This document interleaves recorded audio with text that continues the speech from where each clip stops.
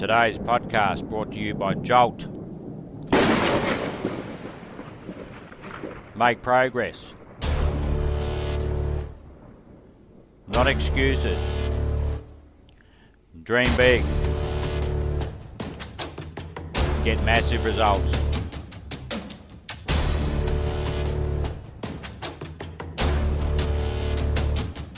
So the second that you feel yourself getting nervous, 5, 4, 3, 2, 1, and then your anchor thought is a vision of what you're going to do when you get to where you're going.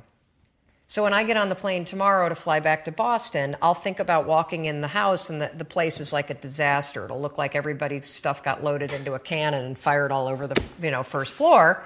And so if we hit turbulence, 5, 4, 3, 2, 1, I'll think about that vision because cognitively for my brain, if I'm walking in the house and it's a disaster, the plane made it.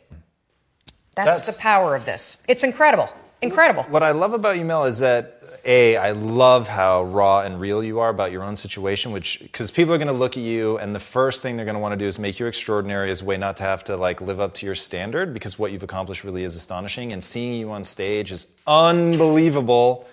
Unbelievable. You're so good at that, and I know that it comes from working your ass off, but wow, it's very, very impressive. Thank you. But then that you use techniques, like that you've got answers for, how have I done this? I've done it like this. And I've had guests sit across from me that's not their shtick, right? Like they have done truly extraordinary things with their life, but they seem just totally blind to how they did it.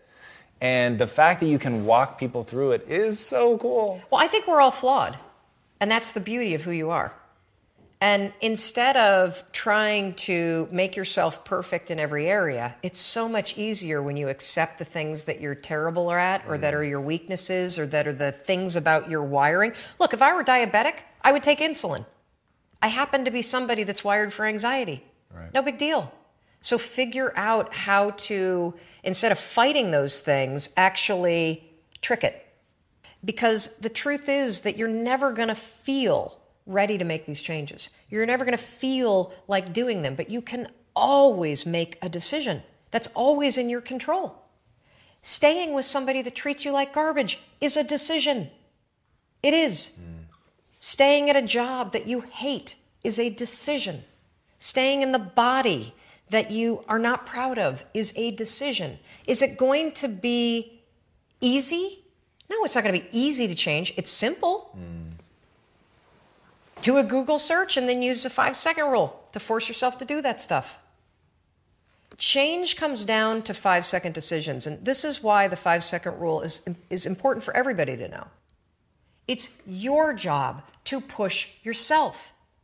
And I don't care if you're Dr. Martin Luther King Jr., or you're Michelangelo, or you're Lin-Manuel Miranda, who wrote Hamilton, you will struggle with self-doubt.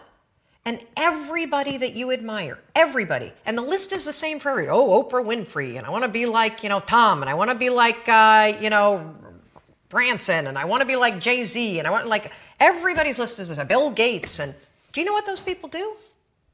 They do not have the habit of hesitating. They trust themselves.